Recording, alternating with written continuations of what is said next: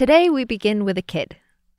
Southern California surfer culture, party culture kid that didn't know anything about God or Christianity or Adventism or Ellen White.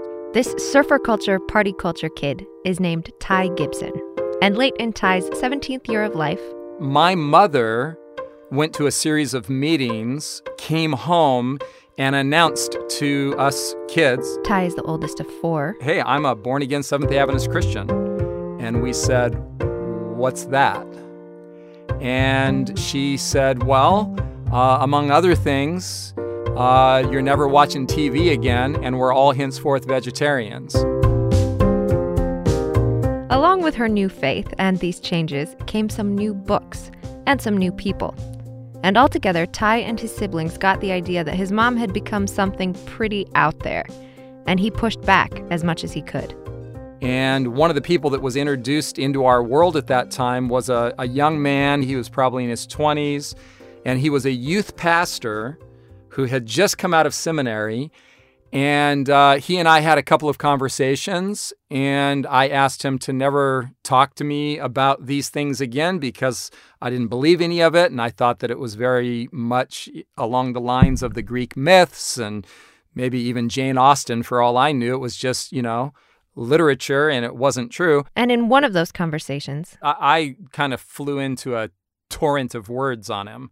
I said, "Listen, I'm not God, and I don't claim to love everybody like you say he does, but if I saw children dying of starvation, I'd feed them. And if I'm not God, and I don't claim to love everybody like you say he does, but if I saw a man beating his wife, I'd stop him. So don't tell me God is love." That was my reasoning. And he was humble enough to say, "That's a really good question, and I don't know the answer to it. I don't know how to answer your question.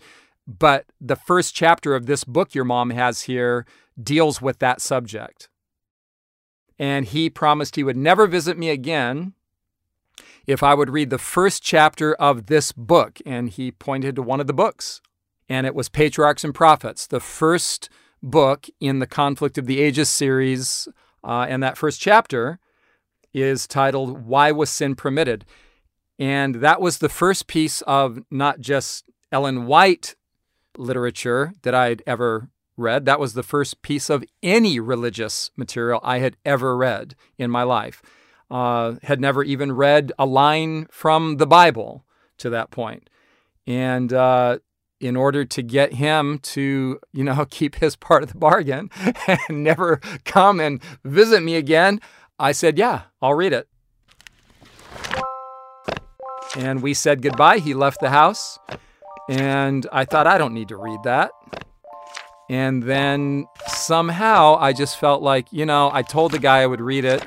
So I sat down and I read Why Was Sin Permitted?, the first chapter of Patriarchs and Prophets. And that was my introduction to Ellen White, to Christianity, to everything theological. Patriarchs and Prophets explains in the book Prophets and Kings, your hands on the desire of ages. Ellen White makes it clear in Acts of the Apostles. Great Controversy 6:12 says. From Types and Symbols, this is The Conflict Audible, a show about Ellen G. White's Conflict of the Ages series. I'm Ivan. I'm Livy, and today, an introduction to Volume 1, Patriarchs and Prophets.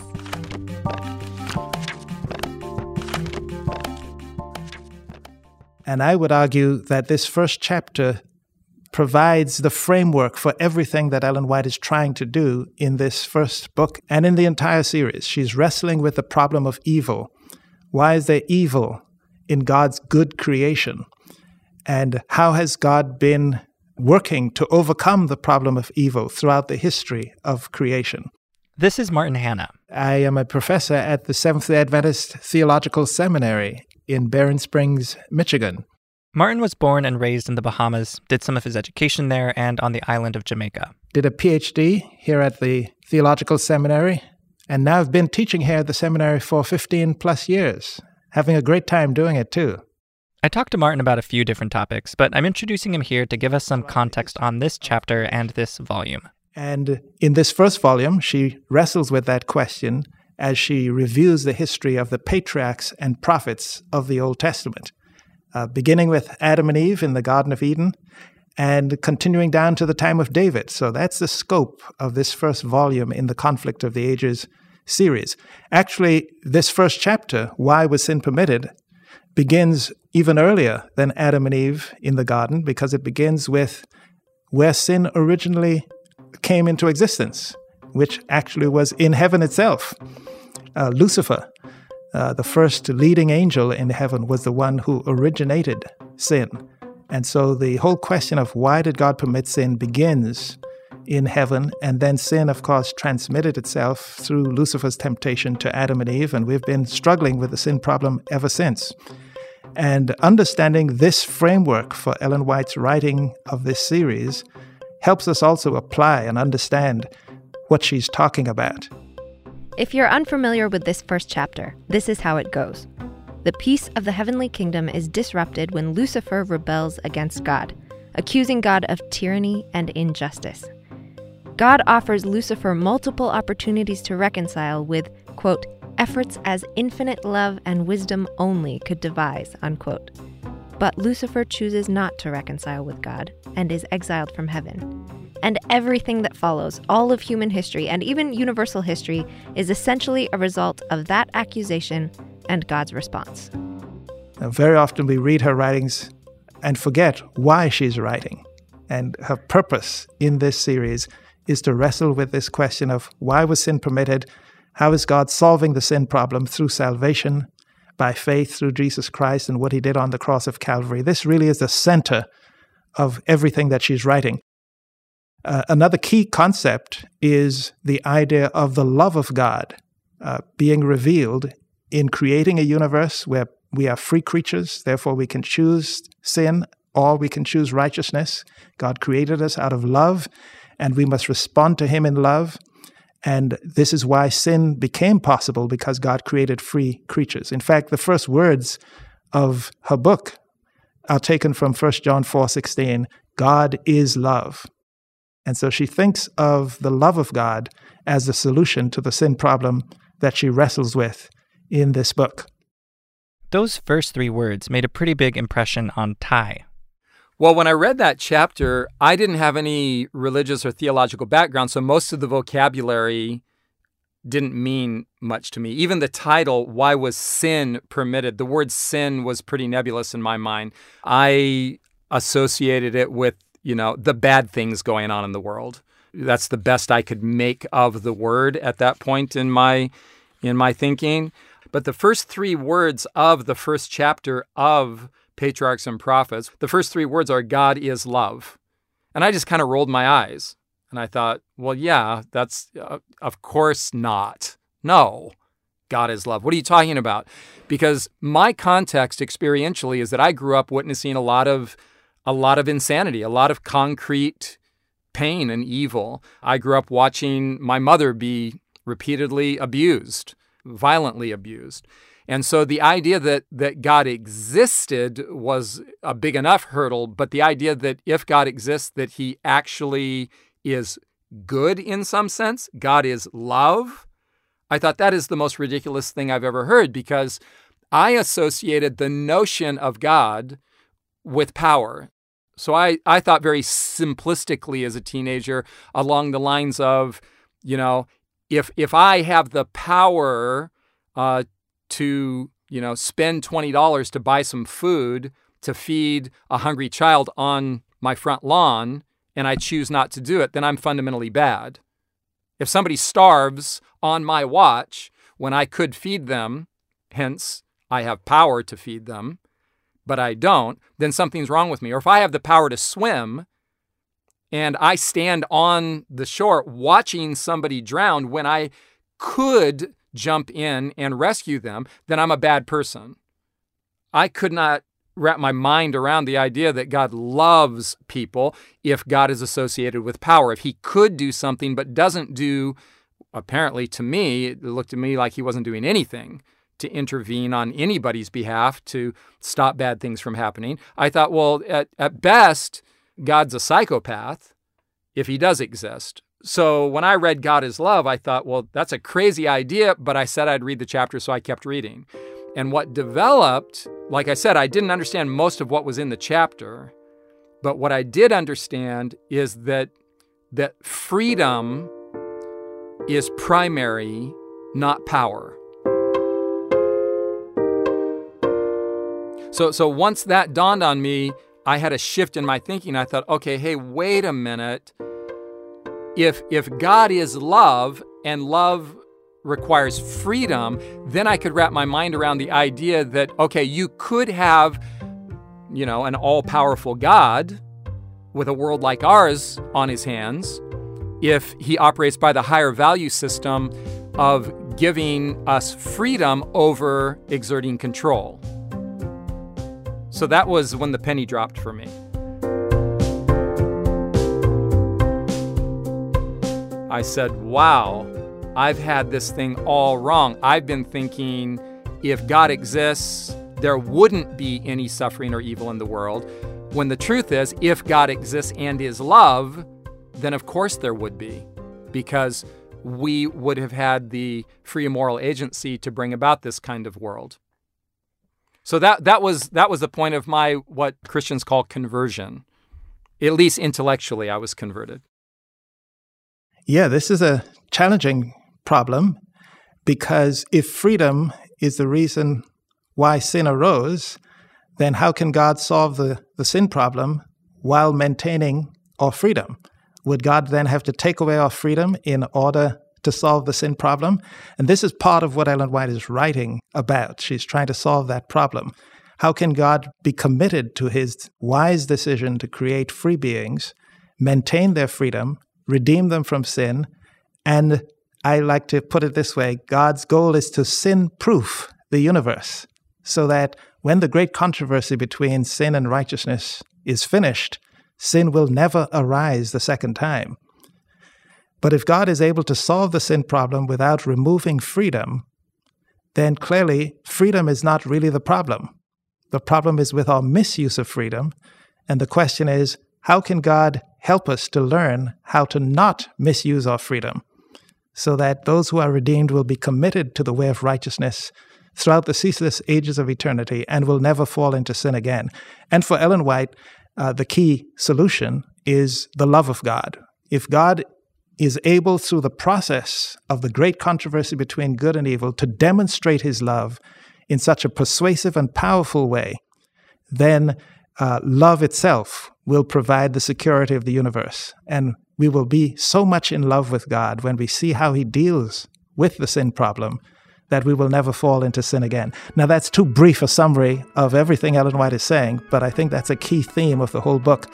And if we bear that in mind as we read her writings, I think we'll understand a lot better what she's trying to get across. Too brief a summary. That should probably be the title of our whole show, but what both Ty and Martin have introduced here is really the key theme in this book. There are certainly other themes besides this too, but this one's the main point. One more person we want to introduce you to is the prolific, honorable, highly esteemed... I hate titles. So if you're forced to call me Dr. Davidson, you can, but I'm happy for you to call me Richard. Richard. The less formal and the less titles, the better. Richard, like Martin, teaches at the Seventh-day Adventist Theological Seminary at Andrews University, and he's pretty familiar with Ellen White. Fourth-generation Seventh-day Adventist education all the way through. So I got well-versed in her writings. I did have some experiences in college where some of my professors expressed some doubts about the full inspiration of her writings and about whether she was truly a messenger of God or not. And I've gone through my own times of doubting and wondering that. But the more I have been able to study the scriptures and then compare them with her writings, I find that she is very clear that we are not to accept her writings above the Bible. The Bible is the only standard of our rule and faith. And in fact, if we had only studied the Bible as we should, we really wouldn't have needed her writings. She's, as she calls it, the lesser light to lead us back to the greater light. Richard is actually something of an expert on studying the Bible as we should. His title, in fact, is Professor of Old Testament Interpretation. I like to look at any part of the Old Testament, and especially I like to see how it relates to the New Testament, because I see the Bible as a whole. And so, yes, I do exegesis, theology, look at biblical languages, anything to do with the Old Testament. Exegesis, if you're unfamiliar with the term, has to do with really carefully examining a text and trying to understand what was originally being communicated. And for the last 40 years, Richard has been reading the Bible in the original languages, really deeply studying what was originally being communicated. And to be clear, Richard doesn't think everyone needs to be able to read Hebrew and Greek to study the Bible as we should. He actually says that the essence of the gospel is available if we read a wide variety of modern English translations. But it seems like a given that being able to read the Bible in the original languages is a huge advantage. And I wanted to talk to Richard specifically because, as someone who knows the Old Testament really well and has been reading the Bible in the original languages, he has had a very unique insight and perspective into Ellen White's Patriarchs and Prophets. Various times, serendipity experiences have happened to me where I would be studying some experience in the Bible or some passage in the Bible, and I would find this amazing insight there that I hadn't seen when I was looking in the Hebrew. And then I would go and read Ellen White's comments about that passage, and I would find that she saw that all along, even though it wasn't in the English translations and she didn't know any Hebrew. And it astounded me over and over, the insights that she had.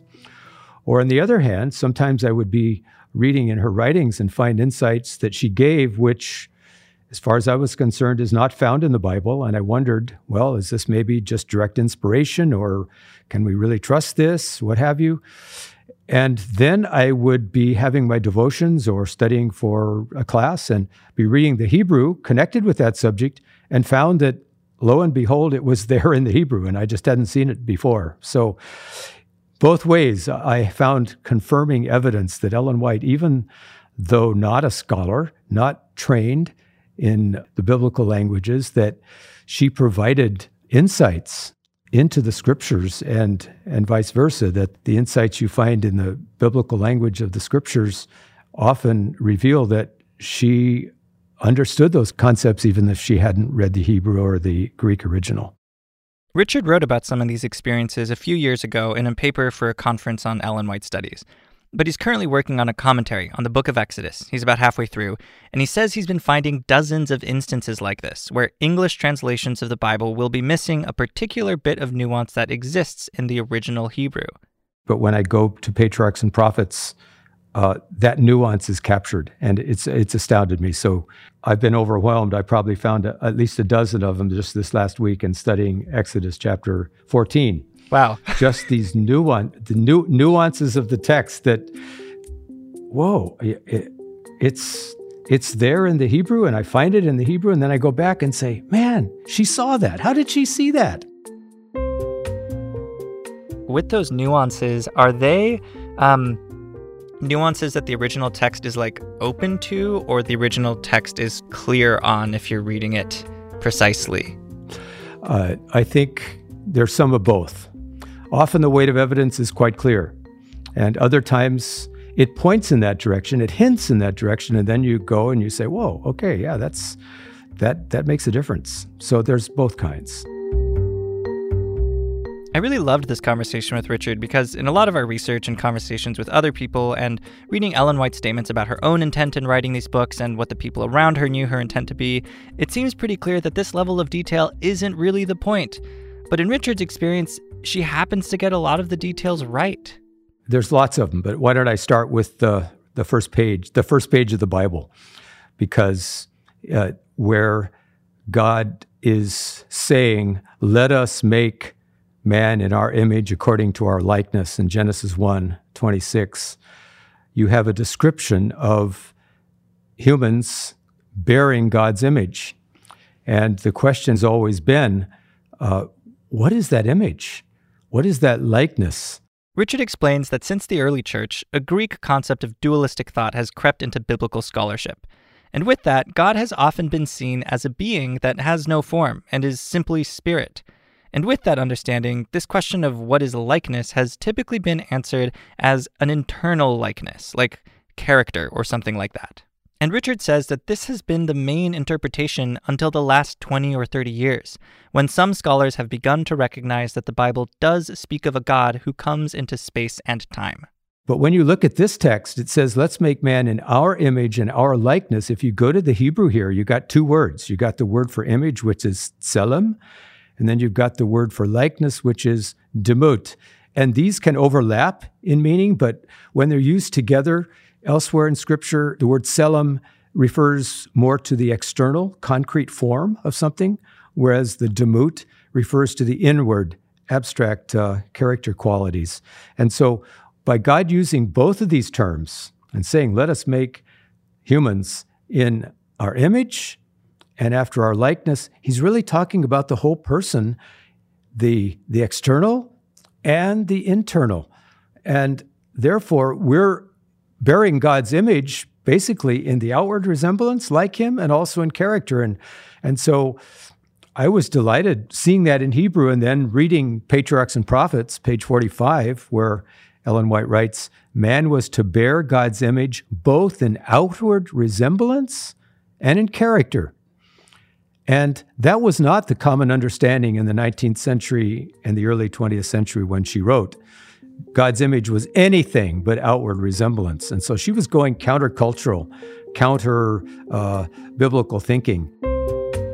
Now, scholars are beginning to write using this language because they see it's in the text, and these are the meanings of these Hebrew words. So Ellen White was way ahead of her times, you might say, in showing us that the image of God is both outward resemblance and character. In the paper Richard wrote, he has a few other examples of this. Notably, in Patriarchs and Prophets and its earlier iterations, Ellen claims that Adam and Eve were clothed in light and glory. The Bible says they were naked and without shame, but after studying it in the Hebrew, Richard thinks that this idea that they were clothed in light and glory is something that the original text supports. So if you're reading the King James Version, or really any other English translation of the Bible, you might see Ellen's claim as a clear and obvious contradiction. But if you read it in the Hebrew, in which the Bible was originally written, it's maybe, in fact, very much in the Bible. Personally, I am pro-shameless pre-fall nudity. And my theory is that when Ellen saw Adam and Eve in vision, God was just censoring them for her own sake. But I don't know any Hebrew. Have there been any things that she has talked about which has also been confirmed in your reading of the original text that really shifted your understanding around God?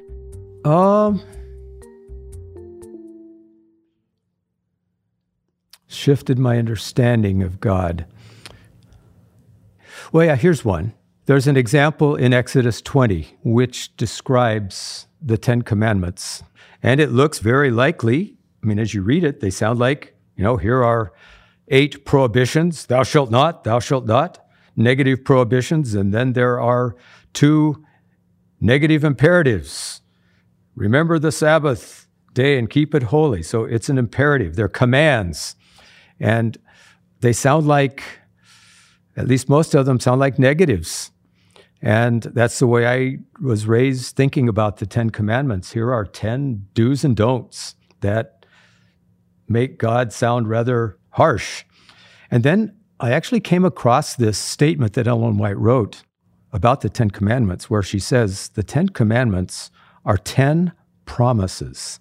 There is not a negative in that law, although it may appear thus.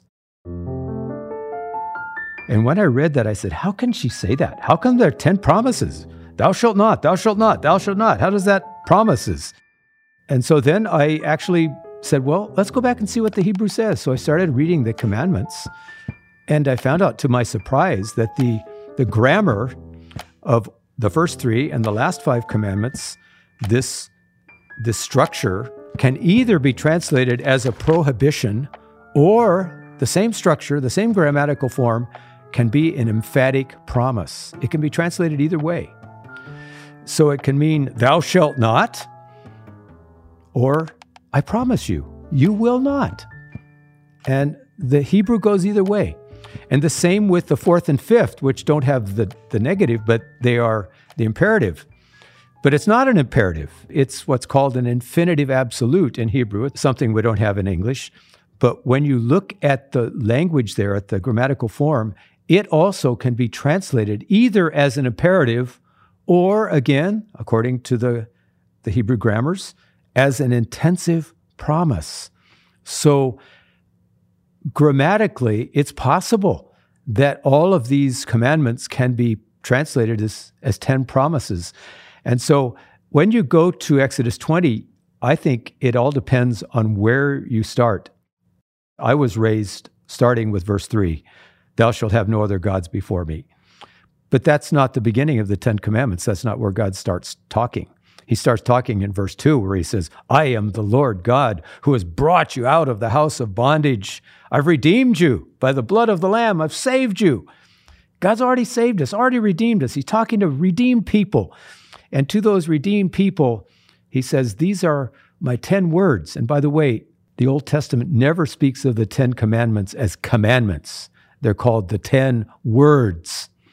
And so these words can be words of promise to redeem people of what God wants to do for them.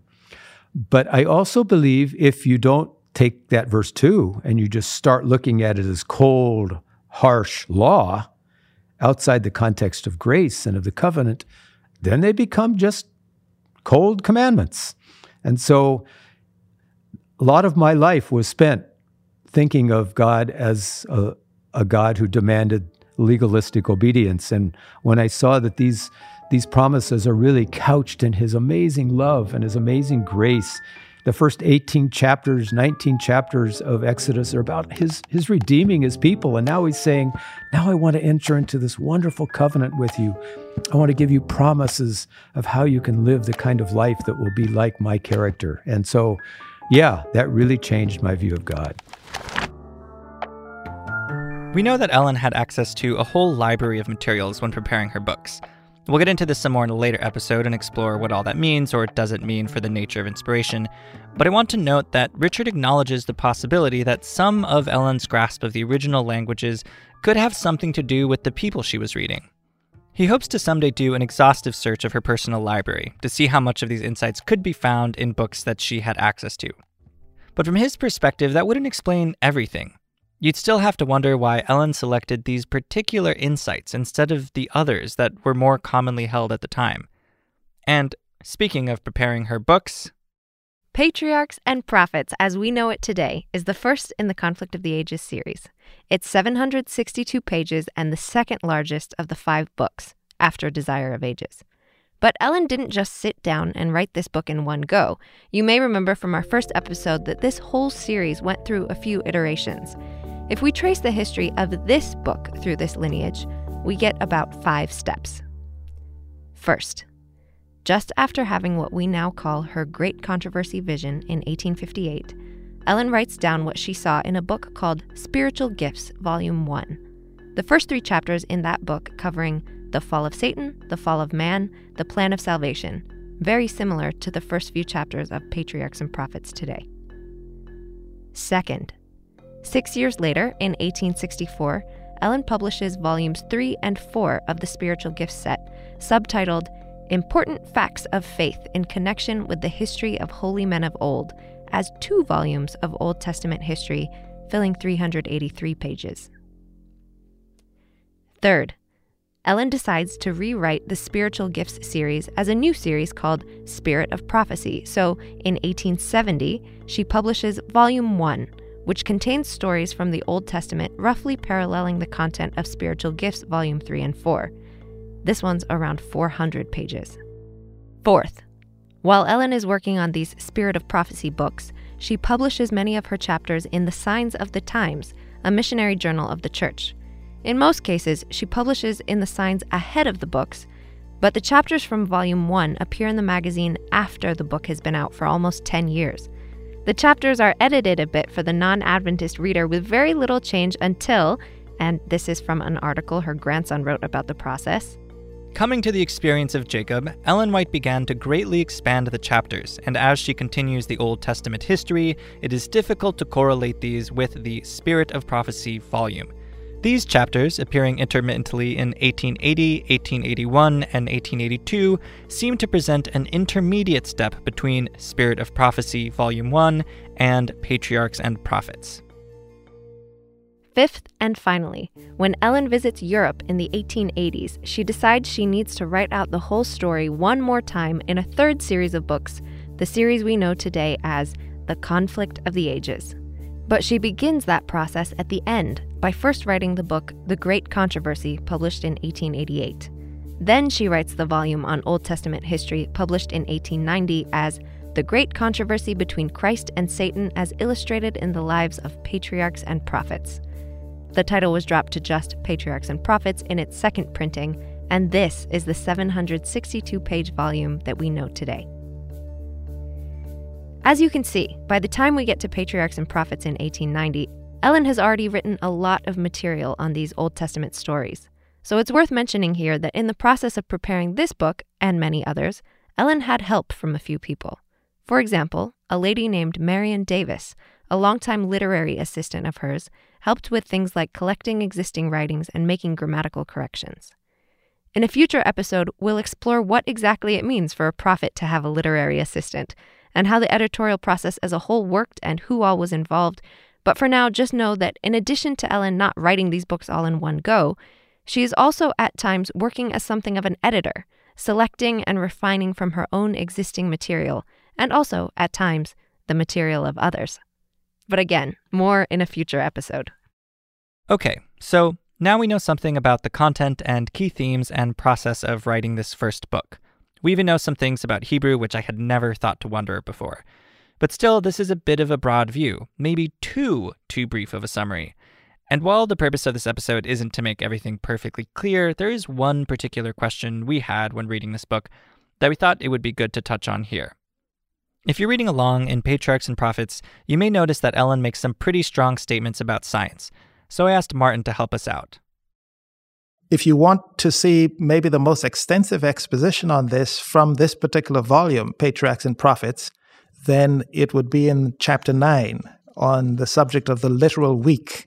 It's in that chapter that she shares a pretty extensive perspective of what she thinks about science. And as I read that chapter, the main idea that I get that Ellen White is trying to communicate is that there is no contradiction between God's revelation in the book of Scripture and God's revelation in the book of nature. And so she is encouraging us to study science. On the other hand, she has a lot of statements where she's obviously concerned with making sure that we don't ignore the book of Scripture, as Martin calls it.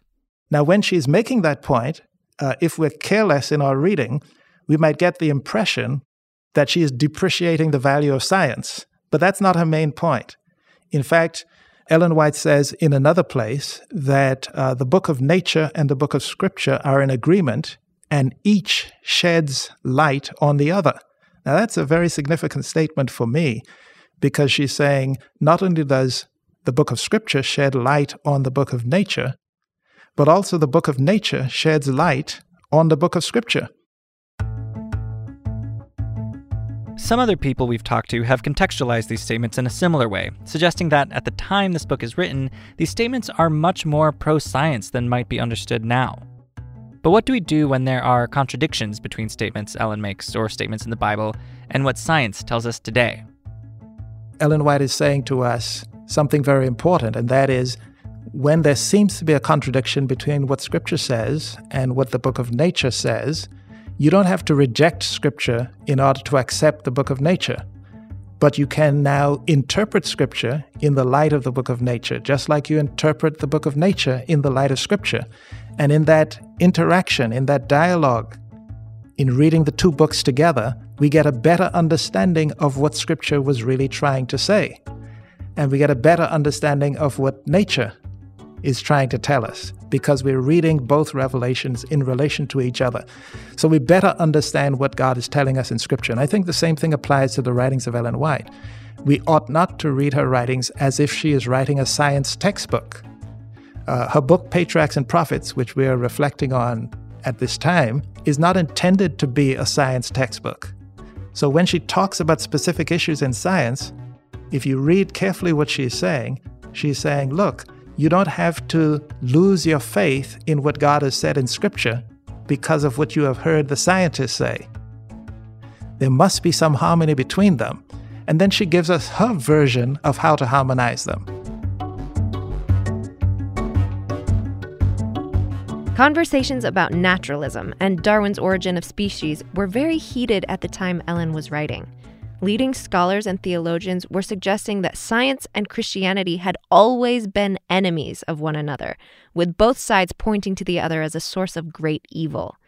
And it's within this particular context that Ellen suggested that they are actually in agreement and can speak to each other, and that neither should be discarded because of what we discover from the other. Her idea that they complement each other is a very different path from the extremes of her day. That doesn't mean her way of harmonizing it is absolutely perfect, as if she knew everything there was to know about the Bible, or as if she knew everything there was to know about the book of nature. But she attempts to harmonize the two and to show how one could think about both revelations in such a way that there would be harmony. We hope to come back to this topic in a future episode because some of her attempts to harmonize actually seem a bit imperfect. Some of the specific things she said relating to science, like the age of the Earth, the nature of volcanoes, and the size of ancient humans, seem to just be based on what was commonly understood during her time, and science has moved on since then. Some scholars of Ellen White have suggested different approaches for how one should understand statements like these, but since we haven't yet made that episode, there are a few things that can seem tough. The problem, in my mind, is not a real contradiction between the book of Scripture and the book of nature, and the problem is not a real contradiction between what Ellen White is saying about the narratives that she communicates in her writings and the history as it actually happened. The problem is that we have a limited view, a limited tradition about how prophecy works and how God speaks through prophets and how God speaks through pastors and how God speaks through theologians, you know? Someone listening to the recording of this conversation you and I have, who thinks in a very legalistic, traditional way, will be able to find all kinds of faults with what I'm saying. Maybe something I say is not exactly accurate, or maybe something I say is not, I didn't mean to say it that way, and so I misspoke, you see, and I could be misunderstood in what I'm saying.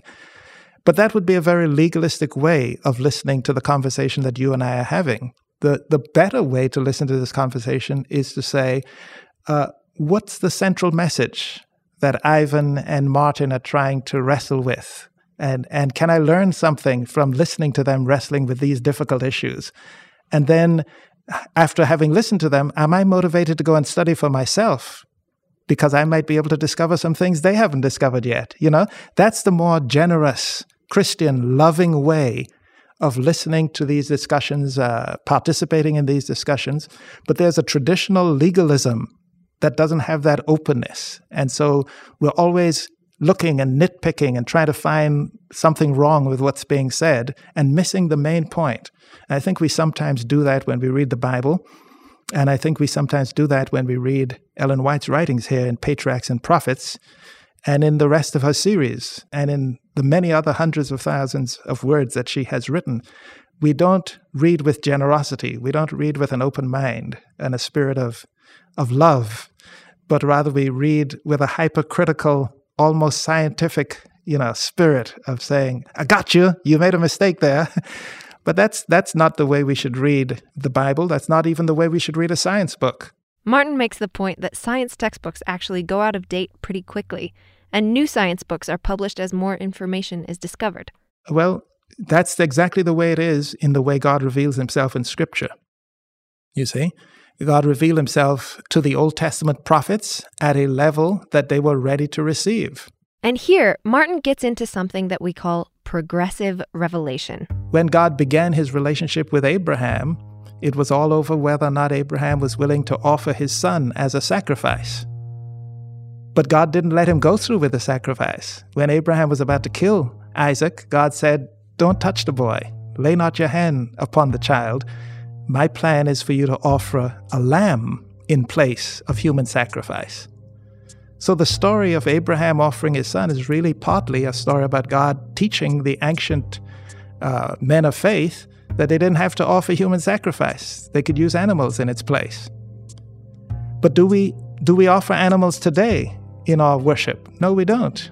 Because we have progressed in our understanding of the way the Lord is leading us, and we know that the animals were just symbols of God's love, which He would demonstrate to us in a more perfect way through Jesus Christ.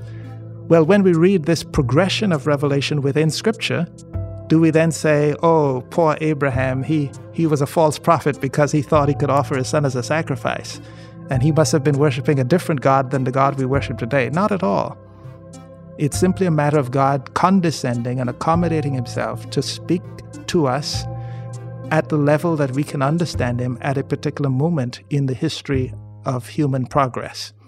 In fact, this is the whole point of the Conflict of the Ages series, to document the progressive revelation that God has given over time. And she is dramatically telling the story of how God over time gradually helped people to understand better what He wanted them to understand. And so Ellen White is communicating a message, and we need to read to get the message and not stumble over the fact that we know more than she knew about science. That's beside the point. What is God trying to tell us through Scripture? And what is God trying to tell us through the life and ministry of Ellen White about the need to continue to study God's Word, to understand what He's really trying to say to us there, and also to continue to study the book of nature, and then seeing how the two revelations harmonize with each other? That's the big idea. And if we miss that, we miss what God is really trying to say to us. We stumbled over the details and missed the main message. One of my questions as we've been working on the show is whether it's okay to disagree with Ellen White and still think she's inspired. Like, if there's a detail she says that seems wrong, or like it contradicts a detail in the Bible, what does that do to how we understand her? Like, you know how she has that quote about how you're supposed to sing all the stanzas of a hymn? Oh, for sure. That's a classic. We covered that extensively in episode 1. So imagine that someone quoted that at you and you just responded, I disagree with Ellen on that point. I can't imagine. Right? And what if it were about something she actually said in one of these books? Could we do that? It just seems like it would be such an uncomfortable moment. And I really enjoyed the conversations with Martin and Richard because I think at their core they both have a similar perspective on how to read her, which is with an understanding that Ellen, while she mentions quite a few details, is really focused on communicating key ideas. And all of those ideas are ultimately about leading people back to the Bible and to Jesus. I actually find Richard's experience to complicate some of this for me. Like, it seems that at least some of these details are significant, or at least meaningful. But he shared something else that I think is really helpful. I don't use Ellen White to decide issues, to say, well, this is going to be it, and there's nothing more to say because she said this. Because, for example, I've seen where Ellen White has given an interpretation of something, but it seems like to me there would be another very good interpretation of that. And then a few weeks later, I read another comment that she makes on that subject, and she gives that other interpretation. And then there's some passages where I believe really there are 4 interpretations, like the rending of the veil from top to bottom when Jesus dies. What does that mean? What does that symbolize? Ellen White gives 4 things that it symbolizes, and they're all supported by the text, all supported by the context. The same with when God said, "In the day you eat thereof, you shall surely die." And the Bible gives 4 ways that they died that day. The context makes clear that they started to die because they couldn't eat the tree of life anymore, and so they started to lose their vigor, and that they would have died that day. The sentence went forth, but God provided the atonement by the first gospel promise there, so He substituted for them so they didn't die. And then they began to die spiritually because they were curved inward into selfishness. And then the 4th one is the sentence went forth on that day. And all of those can be shown from the context of Genesis 3. And believe it or not, Patriarchs and Prophets has all 4 of those. All 4 of those ways that was fulfilled that time. She caught them all. She caught all those nuances. For Richard, this serves as another kind of affirmation of Ellen's gift. And I think it also makes the point that Ellen giving one interpretation doesn't mean that that is necessarily the only or final one. So maybe we can disagree, or at least say yes and. Well, you can see I like to talk about these issues and I can go on forever. But but for those who want to know more, I say read the book.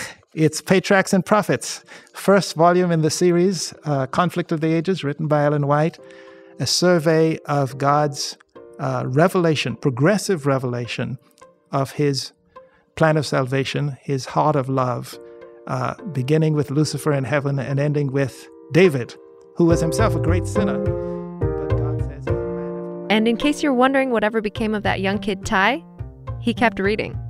His girlfriend at the time was actually with him when his mom announced her newfound faith, and she also read that chapter. My girlfriend and I, my wife, Sue, we were both baptized together in March of our 18th year of life. It was shortly after reading the first chapter of Patriarchs and Prophets that we said, hey, if this is true, it changes everything. Everything is different. There's no way you can sit on this. And so we began reading the Bible at that point, and the rest of Patriarchs and Prophets and all of Prophets and Kings and Desire of Ages and Acts of the Apostles and Great Controversy. And since then, Ty has read many more books and written quite a few himself. He's now the lead pastor of the Storyline Church in Eugene, Oregon, and the director of a ministry called Light Bearers. And it worked. That seminary student stopped visiting him a long time ago. And you, if you read this book, even if you just read the first chapter, try to read it with generosity and an open mind and a spirit of love. The Conflict Audible is produced by Types and Symbols, an independent creative studio as a companion to The Conflict Beautiful, a new hardcover NKJV edition of Ellen White's Conflict of the Ages series. We've also put together a reading plan to help you work your way through the Conflict of the Ages in a year. Learn more at theconflictbeautiful.com/read. This episode was produced by Ivan Ruiz-Knott with help from me, Olivia Ruiz-Knott, and Alex Prouty. Additional production support by Kendra Arsenault from the Advent Next podcast, as well as Brandon Schrader. Thanks to Kevin Burton and Tim Poyer for pointing us in some good directions and answering a lot of our questions.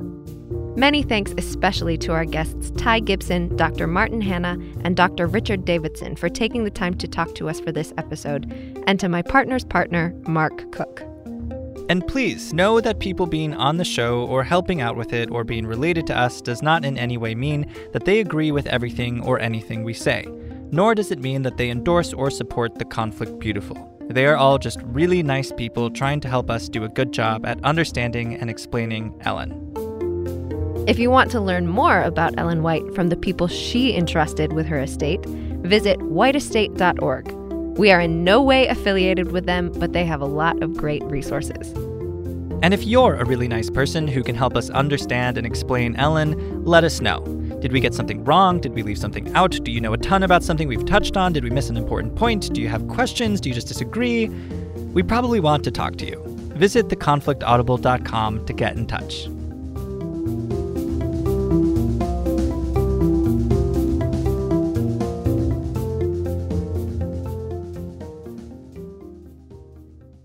Like I said, I didn't understand most of it.